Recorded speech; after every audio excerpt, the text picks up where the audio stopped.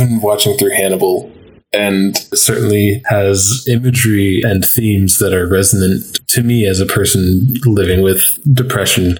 Like everything to do with that stag creature. You've seen it, right? Yeah, it's really good. Like the protagonist, just the fact that his mutant superpower is the ability to empathize and how dangerous that is. Yeah, there is grotesque imagery, including an episode where there's a giant eye. But yeah, everything to do with that mysterious elk stag creature that sometimes manifests in a humanoid form with charcoal skin. It's so good. Yeah. I mean, and Mads Mikkelsen is the goat. Oh, yes. Oh, I guess you don't pronounce the D in his first name. It's pronounced Mass. Well, that's wasteful use of a symbol then, isn't it? Think of all the other things those D's could have been used for. Yeah. Dad. Dirigible. Mads Mikkelsen. The M's silent too, as is the S. It was just... You just exhale. It's pronounced as just one glottal stop. Did you know that he has a younger brother named Sads Sickelson? Oh my god. Rads Rickelson, his cool cousin. Let me edit this Wikipedia page real quick. Oh, he does have a brother named Lars Mikkelsen. Well, they call him Sads. This mind is constantly attacked. Secret Mystery Club with Mike and Jeremy. You can go back there and pick up some of that dirt and worship that if you want to. That's where the life is, life is, life is, life is, life is, life is. I feel like we have to do a Carl Jung episode at some point, but just briefly, Carl Jung was a contemporary of Freud. He was kind of a student of Freud for a while, but then they had a falling out. Whereas Freud tended to view things as generally psychosexual in nature, Jung was the more spiritual or mystical of the bunch. He founded his own school of analysis. A big component of his school of thought is that the unconscious, like the region of the human mind that isn't immediately sensible in the way that things are cognitively sensible or consciously sensible. It's sort of the place that dream images come from, the place that complexes exist. There's a shared unconscious, the collective unconscious, where you have like cultural archetypes. Like Joseph Campbell came from this school of thought where he identified these recurring archetypes throughout mythology, but it was sort of rooted in this Jungian sense of the collective unconscious. So Jung viewed being on good terms with the unconscious as being generally healthy. If the unconscious has something to communicate, it'll tend to try to communicate in images symbolically. So in order to make sense of this, you kind of have to work with the images and see what they reveal to you, paying attention to your feelings and any associations that come up. So it is a bit like it sort of exists in this like liminal zone between psychology as we understand psychology today and spirituality. People who are into Jung tend to have more of a spiritual bent than your cognitive behavioral therapy fans or whatnot.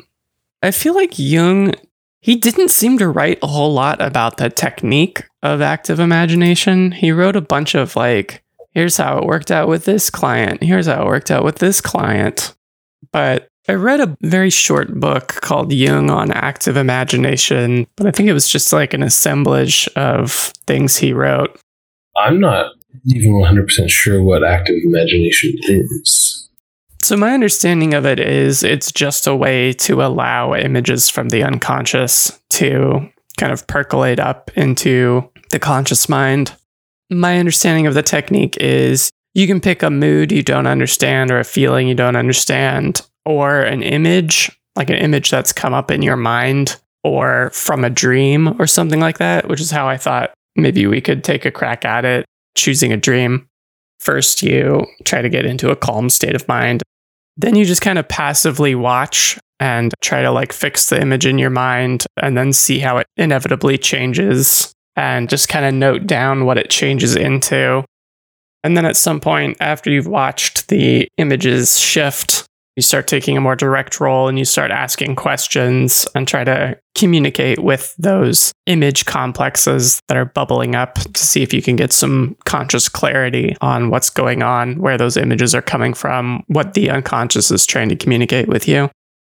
I think a good place to start might be, have you had any dreams that have kind of stuck with you that felt especially meaningful or resonant that you are comfortable sharing? Not particularly recently, but there are some things in the past that I've dreamt of that left a profound impression. I have at least one that's like, it was like a pretty strong recurring nightmare. I'm pretty sure I've told you some of it in the past. The most vivid, I think, that I can remember was when I was younger, I used to have it was almost like a series of related nightmares that I knew intuitively to be either continuations of the same nightmare or manifestation of the same idea. Sometimes it would be similar events and images in the dream. Sometimes it would only be like slightly related, or like one image would appear that would link it to a different dream. But it was always a nightmare, and I would wake up just in a state of complete terror. I had no idea where I was or what was happening. One time I was actually apparently screaming in my sleep. I was probably like 14 or 15 at the time. And my dad came into my room and like shook me awake. I could see my brothers out in the hall, like looking in on what's going on in there.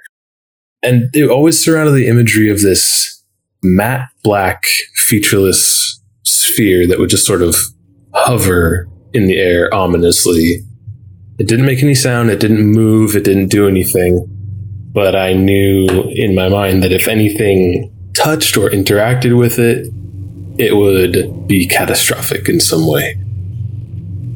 The appearance of this image in a dream would suddenly turn it from, no matter what it was, if this thing appeared in the dream, suddenly it was a nightmare and I had to get out and it had to end. I haven't had any dreams with that imagery since that time that I told you about. My dad came and shook me awake because, and I've maintained that this is the reason why I haven't had those dreams since then. After I had woken up, I was probably in a state between asleep and awake. I didn't know where I was or what was happening. I could tell sort of like my dad was there telling me to wake up. I could see my brothers in the hall looking in really confused, but also hovering in the hallway down at the far end of the hallway. The black orb was there. I could see it in my house, just floating there. And when I saw it, they're framed by my two brothers' faces down at the far end of the hallway. I wailed in fear at having seen it. And then when I opened my eyes again, it was gone. And ever since then, I've never had that dream again. Let me just make sure I understand the story so far. You had a recurring image that would pop up in various different dreams of this matte black, like, orb or circle. Was it reflective at all, or was it just pretty much like a complete black hole in reality almost?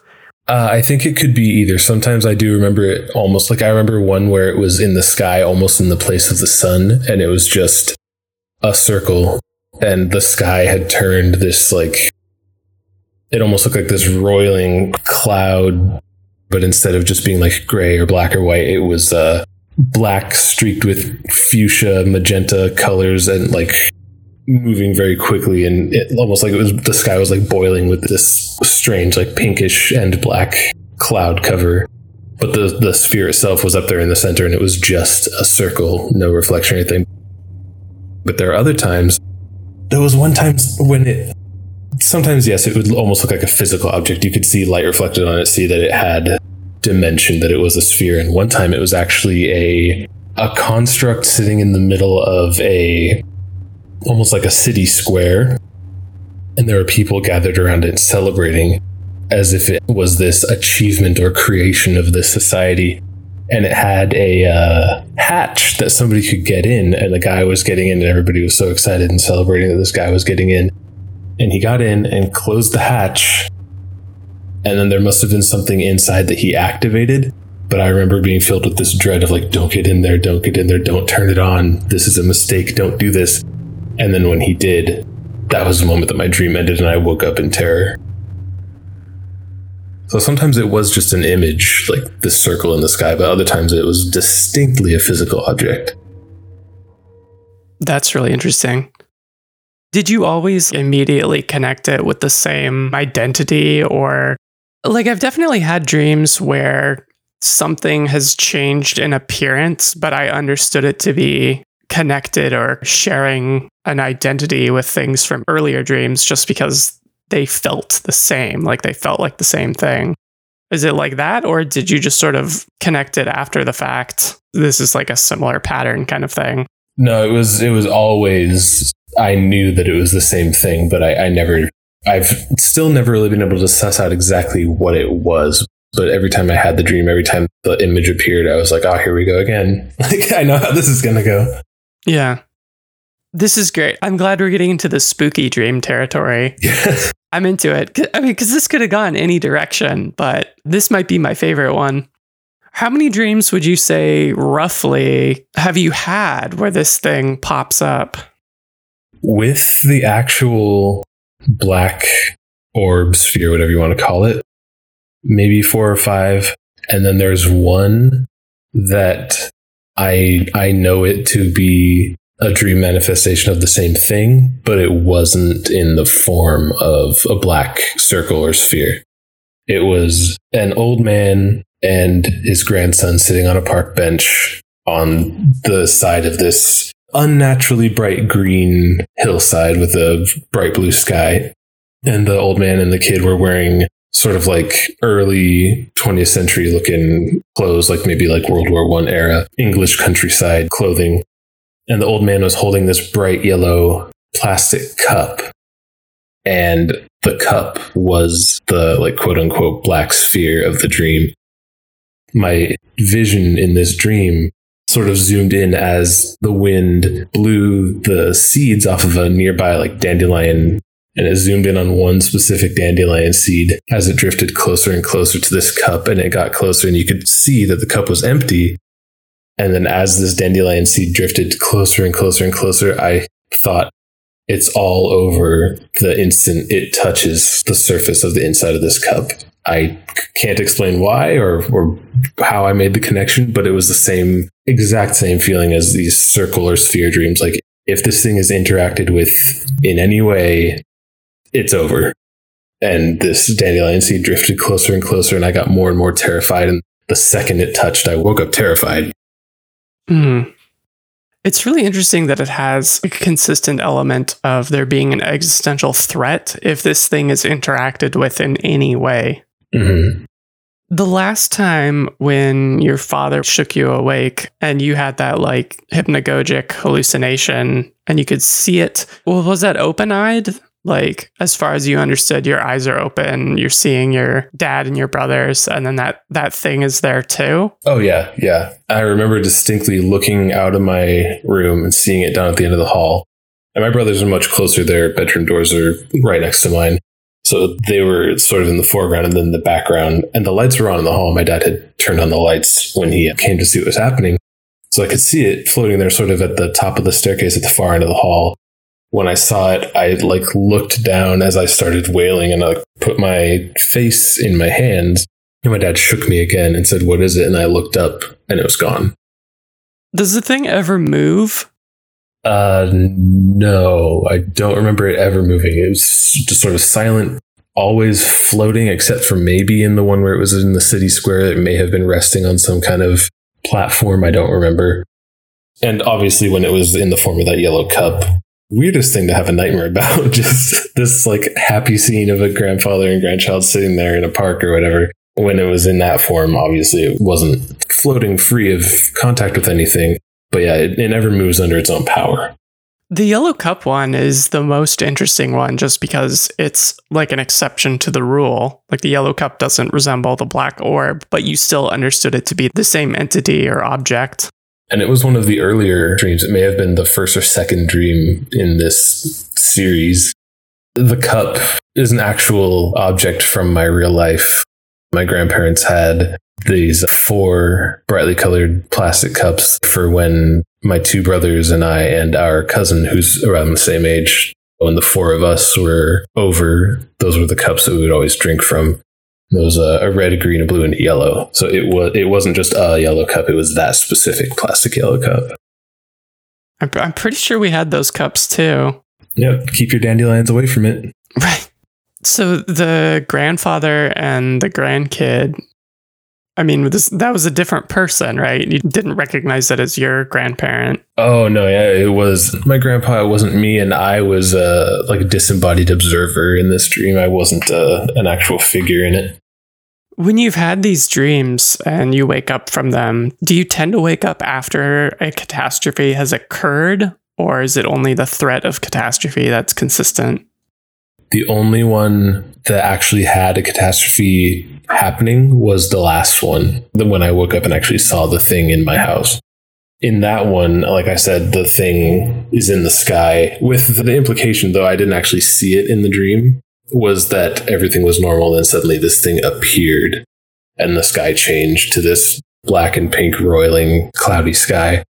But in that dream, the thing is up there sort of in the place of the sun. The sky is broken in this strange way, and there's like a city of people, and everybody is just fleeing in all directions in terror, knowing that something is happening or about to happen. It's sort of strange because it's the only one I can remember that didn't end with the thing being interacted with in this specific way that caused the dream to end in this distinct smash cut to black sort of way. It was just sort of there in the sky creating this chaos, and then my dad shook me awake. I guess I never really thought of that yet. It doesn't have that distinct cutoff from being interacted with like in all the other dreams. It's the largest form it's taken, right? Being like this giant object in the sky. If it is, in fact, like has taken the place of the sun, yes. But in terms of how big it seems, the one where everybody is surrounding it in this city square celebrating is the one where, because the people were like tiny compared to this thing. It was the size of a skyscraper. Gotcha. But I think it certainly has had the conceptually biggest presence in that last one because it was up in the sky for the entire world to see it. Everybody was terrified of it. But previously, did it seem like you were the only one who was aware of the threat that it posed? Oh, for sure. Yeah. Especially in the one where it was people were celebrating it in the city. I seem to be the only person who realized if we follow through with what's happening right now, it will spell disaster for everyone and everything. I don't remember distinctly if I tried to communicate that to anybody or if I think I was probably another disembodied presence, just sort of thinking like, no, this is wrong. Either way, nobody else seemed to share that feeling. Is it consistent that you're in sort of an observer role without any kind of direct agency? Yeah, I think in the final one, I don't remember interacting with anybody, but I remember at least seeing events unfolding from the perspective of a person on the ground, rather than a camera following this flower seed or like a point of view down overlooking this city square. That's the one that I can remember where I would say I was probably in the form of a human figure in this dream, but I don't remember interacting with anybody. But like your individuality as like an object in space doesn't seem to be the focal point. Oh, no. It seems like something that you don't feel like you have a lot of control over, maybe? Yeah. Because at any point, did you have an opportunity to stop or warn anyone? No, I think the only one where I may have would have been the one where it was this construction or achievement that was being celebrated in some way. That's the only context in which I think I could have, if I were embodied in the dream. I probably could have tried to warn someone or stop it, but I think I was just an observer in that one. And it was almost like, now that I'm thinking about it, the final one that happened, that's the only one in which everybody recognized that there was a threat. And it was pretty much it's too late. It's here and it's happening. So in your dreams where it's just cut away, there's like a jarring smash cut to waking consciousness or whatever. Do you feel that the implication is that the world has ended or just like shutting down the dream or something? Would the reality seem to continue if you stayed in the dream? The implication is that the world ends, and not with like fire and brimstone, but just is simply just like turned off, like a candle going out. It just seems so ridiculous. I remember when I first had the cup dream, trying to describe it to somebody, I'm like, yeah, and then the dandelion seed touched the cup and it destroyed the world. And I think it was my brothers who were like, that sounds really stupid. Honestly, like the cup is the scariest one, though, because it does seem so mundane. Yeah, I think it does make it a little more ominous that it's such an innocuous, everyday object from my childhood that I interacted with multiple times a week, probably. It lends it an extra layer of spookiness. Have you ever put a dandelion in it? You know, I never did. I don't know what happened to those cups. I wonder if they're still around somewhere. Just see if we can break the universe. Yeah. It'd be nice to know if you had the reset button, just in case. Yeah, maybe there's a message. Here's how you do it. Get ready. You'll need to in a minute. Yeah. It's up to you to reboot the universe if something goes wrong. The last one, when everyone was realizing what was happening, your last dream with the black orb or whatever that had taken the place of the sun. Yeah. Did it cut out with the world ending, or did you just wake up? I don't remember that cutout moment. I just remember waking up. Do you want to try some active imagination? I would be curious to try to see what would happen if you'd stayed in that dream and you're able to watch more as it unfolds. Yeah, I'd be down to try some active imagination on that. How do we begin? The first thing, you'll want to try to get into a relaxed state of mind. So just maybe try some like breathing exercises, like slow, deep breaths. Once you feel kind of settled, just write down the shifting images, anything notable or interesting about it. And then once you feel like that part is complete, you can start questioning it more actively and seeing if you can get it to communicate with you more clearly or understandably for you. All right, so just sort of get into a relaxed state and try to envision myself back in the moments that I remember from that experience. Yeah. And then watch as that image shifts or changes and how it shifts or changes. Should I be narrating as it goes, or? I would say, like, I'll just give you some space and do what you want to do, and then maybe just report back with results when you feel like it's the right time. Okay. I'll get back in a couple minutes. All right.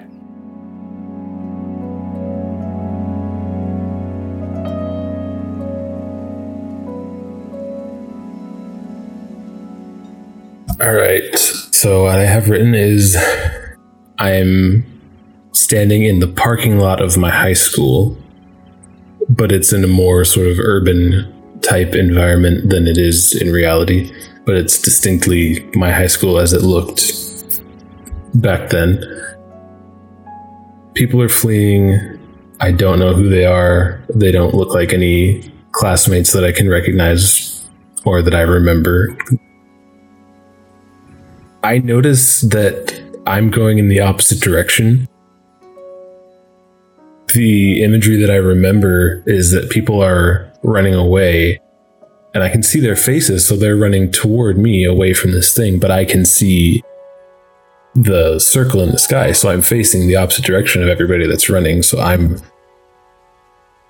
sort of going in the opposite direction. So when I was using this active imagination technique just now, I actually moved in that opposite direction.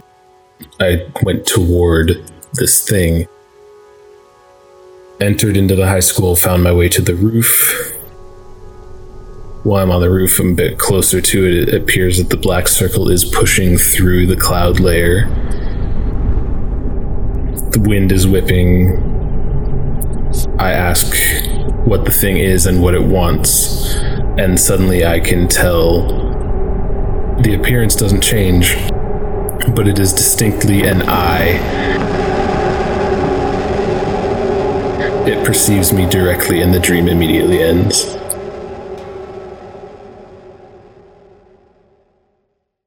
If we were to unpack that, do you have any response to that? I have wondered in the past if this black orb / black circle imagery was just sort of a catch-all for like general fears. It's opaque and you can't see what's inside, so it could contain anything. Maybe it's like a repository for just fears in general. Who knows? It's an energy conversion box. But I don't know that that's necessarily the case because of the times when it did manifest as this yellow cup, bizarrely. And then there's one when it is very clearly something that was built by people and could be entered by someone and activated. But it was bad that it be activated in this way. I mean, yes, this is just an active imagination technique. This isn't actually what happened in the dream, but sort of following it through to this end that it should be an I don't really know what to do with that. Yeah. And that the dream ends once it perceives. And the thing is, when it perceived me in the dream, it wasn't just, oh, that's an I and it's looking at me. It was, I knew that it had perceived me directly. It almost felt or seemed like a connection was made. Whether like an invisible beam of some sort had connected it to me in this way that meant it perceives you. It isn't just looking down at the whole world, it's looking at you. And then the dream ends. There's so many different stories that you could overlay on that imagery. There's so many like connections you can make, but that's the thing about dream interpretation. As I understand it, there's no like universal meaning for any of this stuff. Like any dream encyclopedia or dream dictionary where it's like, you saw a giant eye in the sky. That means that next week you will get a haircut. Or that means that you need to make peace with your high school teacher or something like that. I strongly suspect that that's all bullshit just because this imagery is all very personal. So you're the only one that could come to any real understanding of the significance of that. But I find it so fascinating that the sphere became this like sensitive instrument of perception that you connected with in a way that you haven't before. Yeah, and I mean, and this sort of, it fits with the MO of the dreams in previous incarnations. It was interacted with in a certain way, and that caused the end of everything. It wasn't directly perceiving any of the people who were fleeing and running as it tore up the sky. It was only when I went to the top of a building and yelled at it and demanded to know what it was and what it wanted that it made that direct connection with me, and that's what destroyed everything. I mean, I don't want to make this the Mike unpacks his gay coming out 20 years after the fact podcast, but I mean, I had the dream back in the days when I was very aware that I needed to hide and suppress this thing. I mean, how does that interpretation feel to you? Honestly, it feels a little bit of a cop-out. And that may just be because now in my 30s, I'm like, well, I'm past all that. But back in the day, if the dream had come to this conclusion that it was an I and that the absolute worst possible thing that could possibly happen was that I be directly perceived for exactly who and what I was, that would have been a terrifying thing for me at the time. When I had this dream, I was 14, maybe 15 years old. I probably would have really resonated with that explanation. But the fact that I came to this conclusion of the dream now, what in my current psyche could be giving rise to that imagery of it being an I that perceives me? Yeah, I was kind of wondering about the whole closeted gay angle, just because it's like something that if anything comes into contact with, it annihilates everything. It would be like the worst thing, a terrible disaster.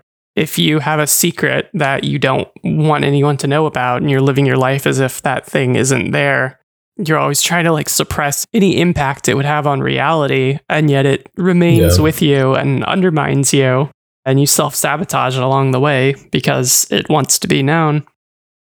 Yeah, the fact that that explanation doesn't feel like at least the whole truth to you, I think is interesting, that there's maybe some layers in that.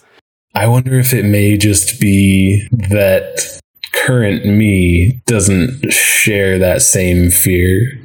So that if that is the explanation, my response may come from a place of, oh, that's all? There is always a difficulty with like going back to, you're not the same person that you were when those images presented themselves to you. And it's been a long time, it sounds like, since you've been presented with those images. It's hard to say how past Mike what kind of relationship he would have had with those images. It has been 20 or so years since I had the last dream that featured this imagery, but it stuck with me this whole time. It was the first thing that came to mind when you said maybe talking about dreams. So I didn't see this orb this time as something to be feared. I remember when I originally had the dream, everybody was running away in terror, and then I looked up at the sky and saw it and thought, oh shit, there it is. It's going to happen. This time, imagining back, I placed myself into that same situation, but it didn't have the fear element. It had sort of a, let's get to the bottom of this feeling. So when I went to the roof and demanded to know what it was and what it wanted, it was sort of, I don't know, defiance isn't really the right word. It was sort of I'm going to be the one in control this time. So then when it revealed itself as an eye, it wasn't an, oh shit, I fucked up by interacting with it. It was almost so this is what it is. Rather than being afraid of it and passively waiting for something bad to happen, I had been the one to actively choose, I'm going to engage because I'm in the position this time to control how this goes. So when it revealed itself as an eye, it was sort of almost oh, that makes sense. A feeling of course, how could it have not been an eye this whole time? Even when it was a cup, apparently. Yeah. Well, I mean, it's still round. It's still like, in a way, the eye contains things. Symbolically, the eye could be said to contain the perceptions. Not to be gross, but as like a physical object, it does contain like rods and cones and a lens and shit. But as like a symbol, it contains the whole world that you're looking at. A cup contains things. An eye can overflow with tears like a cup with some fluid in the cup. Like there is more similarity than I originally thought, for sure. Yeah. Dream language is kind of wonky. It doesn't necessarily make rational sense, but once you feel into it, I think the connections tend to open up in these kind of unexpected ways.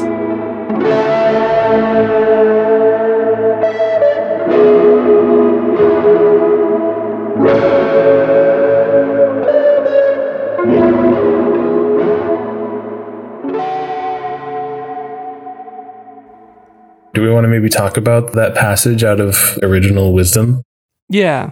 So Original Wisdom by Robert Wolff. I just grabbed it from the library and thought it looked interesting. It's recounting the experiences of Robert Wolff as he's doing like a nutrition survey involving a indigenous people.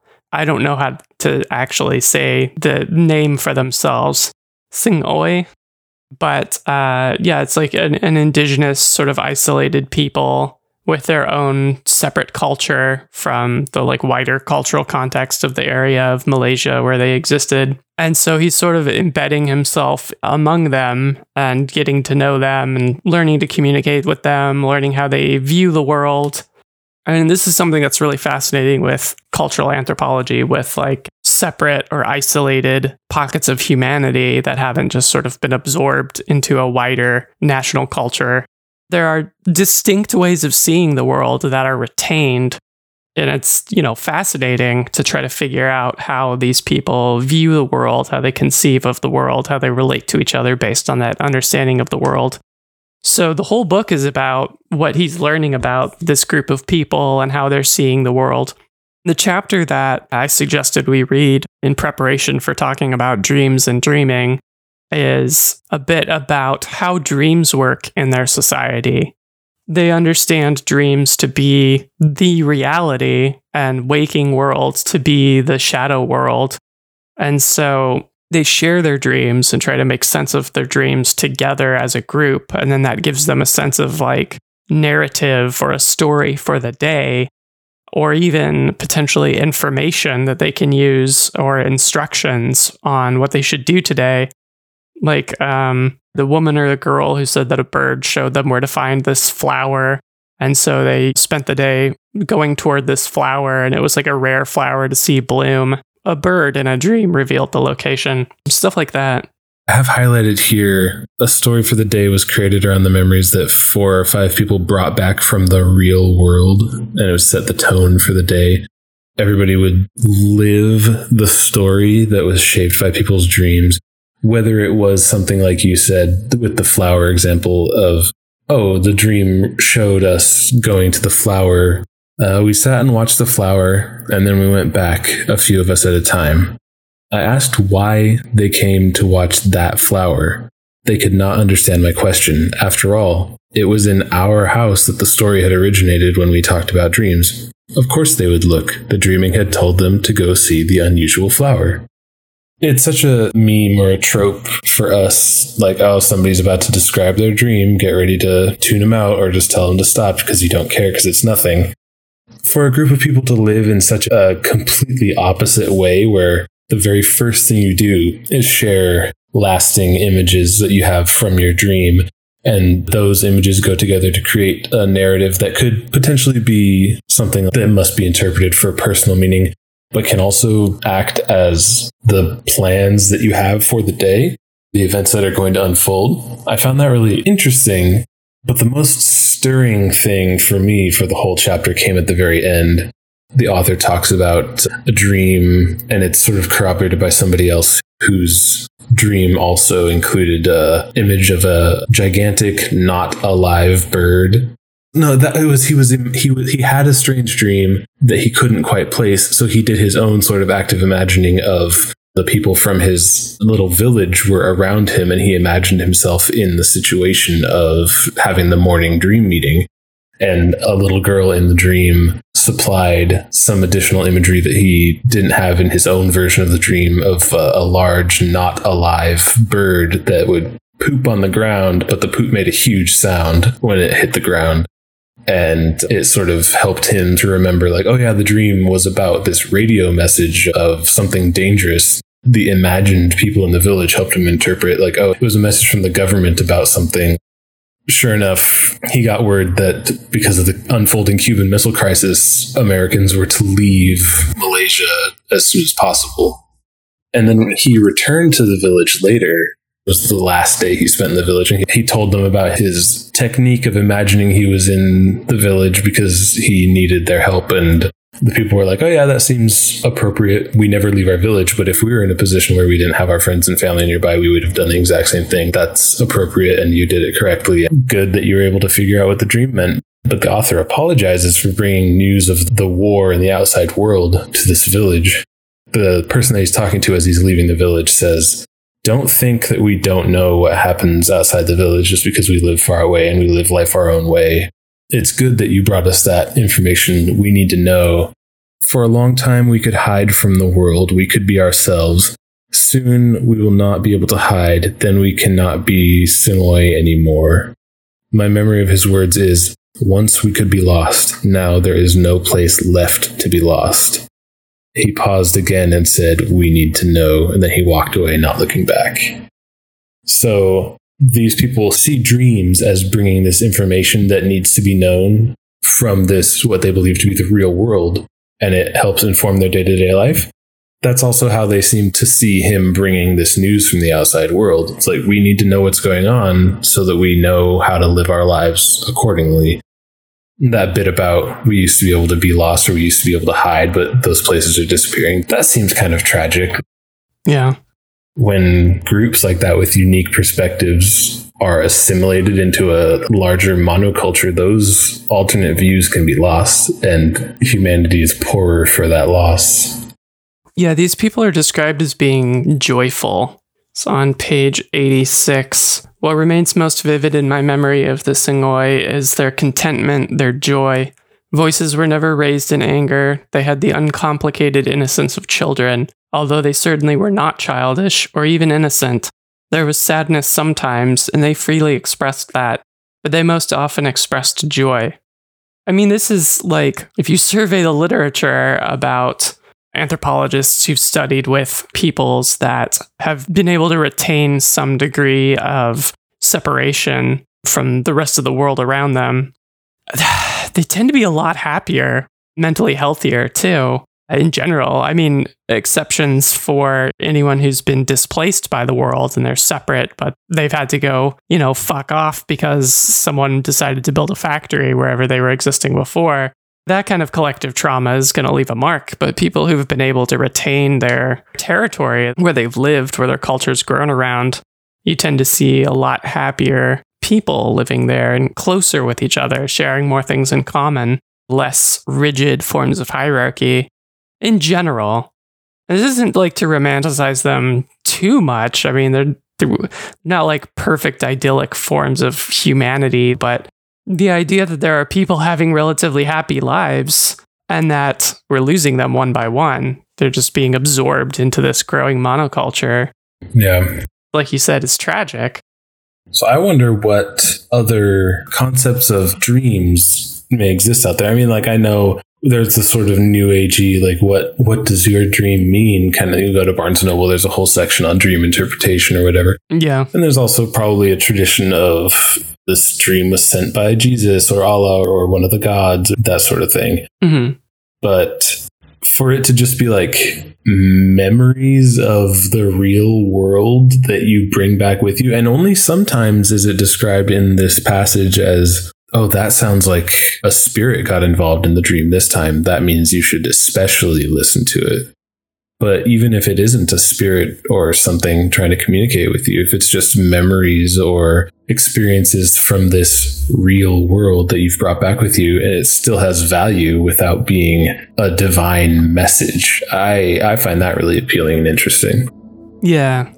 Yeah, and it relates pretty directly with Jung and the collective unconscious as like, there is something deeper and larger, according to Jung, that is communicating with you through these symbols that is worth paying attention to and even gratifying, like making art based on dream imagery and stuff like that as a way of, I don't know, respecting that communication or giving it some form of creative expression.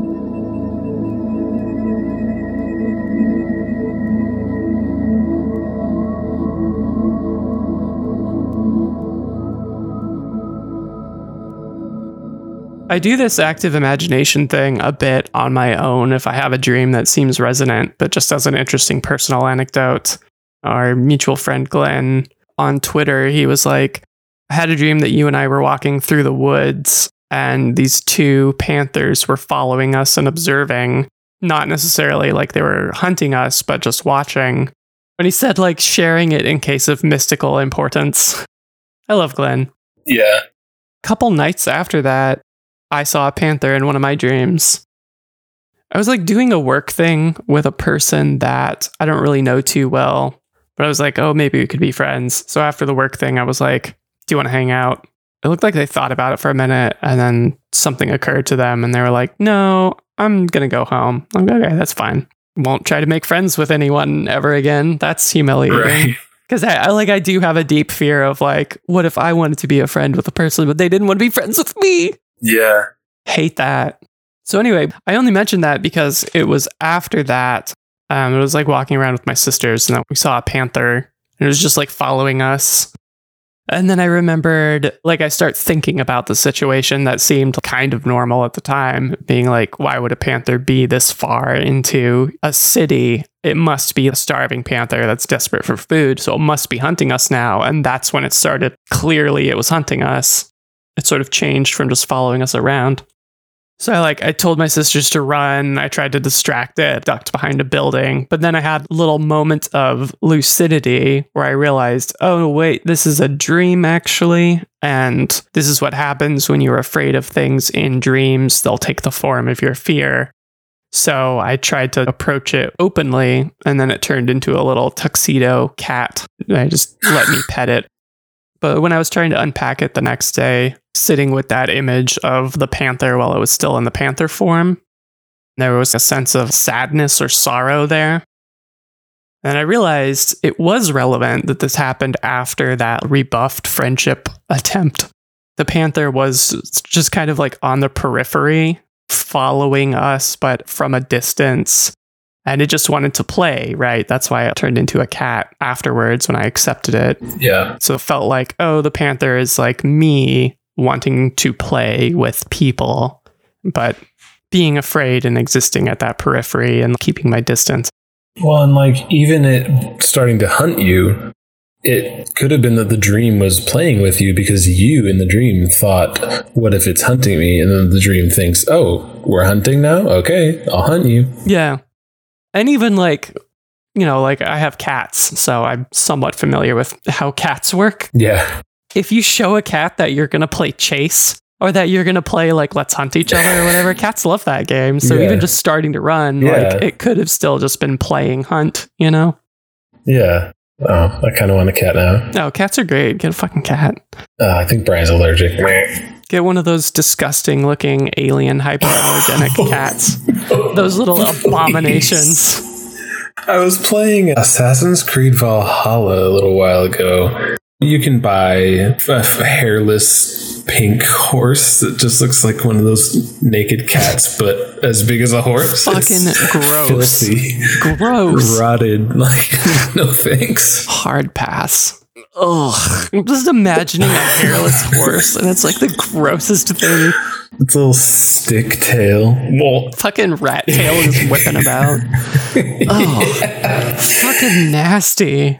I wonder the revulsion that some of us have, rightfully, toward hairless mammals.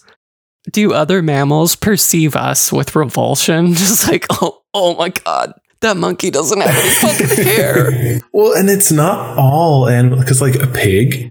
Pigs can be super cute, or an elephant. Yeah, that's true. I love a little like elephant. I saw some meme online and it had zero evidence or links to anything corroborating it, but it claimed that elephants perceive humans as cute. I love that though. I want that to be true. I also want it to be true, so I'm not going to dig any deeper on it. A very, very dangerous attitude to have on the whole, but for this, I think I'm safe. Yeah. If I can go back to your dream and the dream image opening up as a large eye, to me, I can't help but think of the word apocalypse because what you're describing is an apocalyptic thing. It's like something that causes disaster on a wide scale.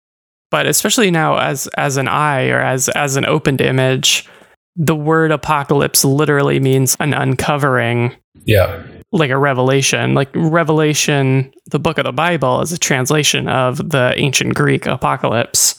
The idea of a large-scale destruction or a catastrophe being linked with something being revealed. These concepts have become almost intertwined. It makes me think about like what forms of revelation or what things being uncovered would spell destruction or disaster. Maybe the destruction of a way of looking at things or a destruction of a cultural mythic structure through some new knowledge. I feel like there's something there. Maybe I can relate to it personally. Something I connect with about your dream. I mean, I have a fear of being perceived sometimes, you know what I mean? I'm sure we all do. Yeah. Just like a sense of constantly watching yourself and like, oh no, I hope no one saw this shady element of myself or this thing about me that I'm ashamed of that I think is dangerous or unsafe or needing to be hidden in order to still exist in this group or to make people like me or something like that. Right. As a person with an ego, it's sort of terrifying to have that barrier fall and just being fully exposed for everything that you've tried to hide from everyone else. I think, yeah, that seems like a pretty universal. I mean, I'm sure there are people out there who love being in the spotlight and putting themselves out there. I mean, YouTube exists. But yeah, but there was no fear or anxiety element this time. But I wonder what it says that this thing revealed itself as an eye, specifically in the context of me demanding to know what it was and what it wanted.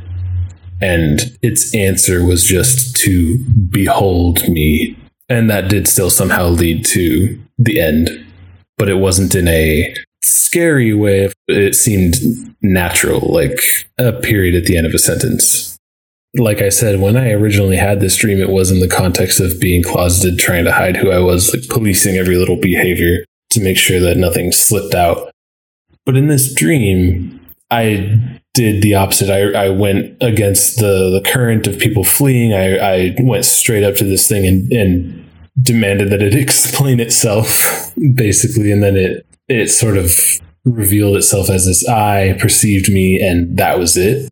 Maybe subconsciously I knew that it was about that at the time and repressed that. And now that I'm going into this active imagination exercise, I'm at a point now where the only outcome for that situation could be being perceived for who I am in that aspect of myself, and there being nothing more to say about that. It's just, yep, that's the truth.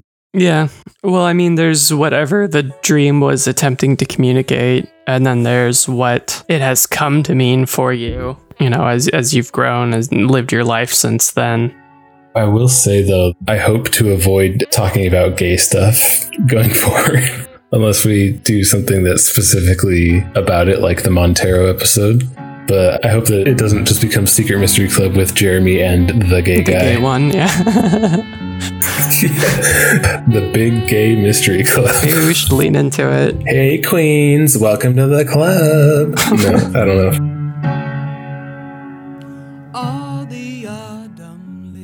I remember, it must have been older than 3, maybe like 6-ish feels right.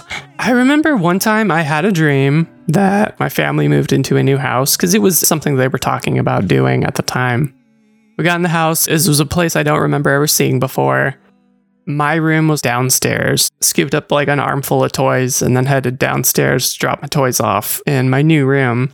And then my dad came down the stairs and picked me up, and I just dropped all my toys on the floor, and then he carried me up the stairs to where the kitchen dining room was. I remember it being kind of bluish, like with blue carpet or something, I don't know. But anyway, so then I woke up from that dream and then went out to the living room where my mom and my dad were, and I walked in on my mom telling her dream, which was exactly the same to my dad, down to like me carrying the toys and dad coming down and scooping me up and me dropping the toys, and I was taking the toys to my room. And at the time, I remember thinking, well, that's kind of weird, but not nearly as weird as I think if it had happened now. It'd be like, that's fucking bizarre. Like, how does that happen? Yeah. And of course, it's been so long. The easiest explanation, because the easiest explanation with any weird thing is like, well, obviously I could be making it up, but also I could just be misremembering it, or it's just become a story that I've told in my mind enough times that it's been distorted. But it definitely still feels like that's exactly what happened. And I like brought it up with my mom before, like, hey, remember that time we had the same dream? And she still remembers it. Oh, well, yeah, that lends some credence. Yeah. I mean, I've asked her about it before, like every 6 or 7 years or something, and be like, hey, you still remember that time that we had the same dream? I think I'm going to ask her if she still remembers it. I don't know what you're talking about. And I'm not your mother. Takes off the mask and she's a black orb floating in space. That's the end of the episode.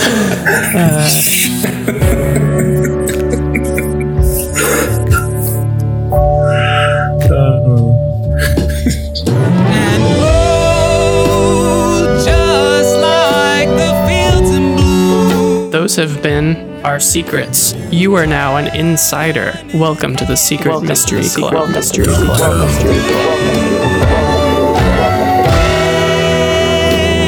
Turning my hands to you when I am gone. I'm running back to you. Next time on Secret Mystery Club.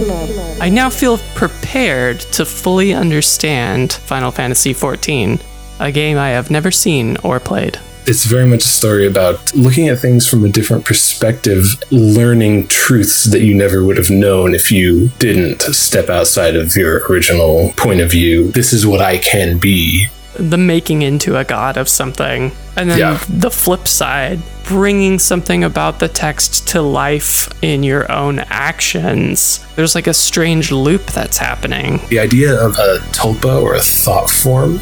An entity that comes into existence through a sheer force of collective imagination. In this world, the sky is shining with this oppressive light that's constantly shining down.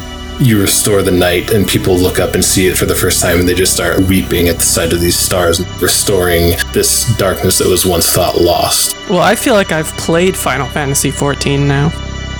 Music this episode has been Dreamscape by Density and Time. Rain by Maiden. Praying Space by PC3, Ode to a Dandelion by Glad Rags, and more. Links, licensing, and other details in the show notes. Visit secretmysterypod.com for more secret mysteries. Thank you for listening. Until next time, keep it spooky, initiates.